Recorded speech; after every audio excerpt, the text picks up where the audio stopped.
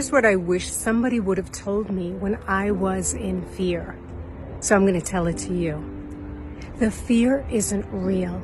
You know, the fear infects your thinking and makes you see things a certain way, makes your mind operate in a certain way, but it's not real.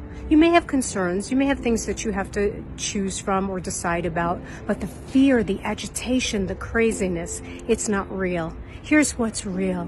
There's something inside you that already knows an answer. There's something inside you that knows the next step.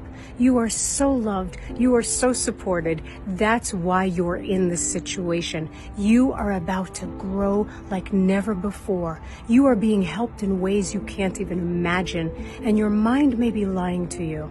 So that's why I want you to know this. You're being loved right now. You're being held right now. Stay in the moment and give yourself that extra love, because there's something in you that already knows a way. Shortcast Club.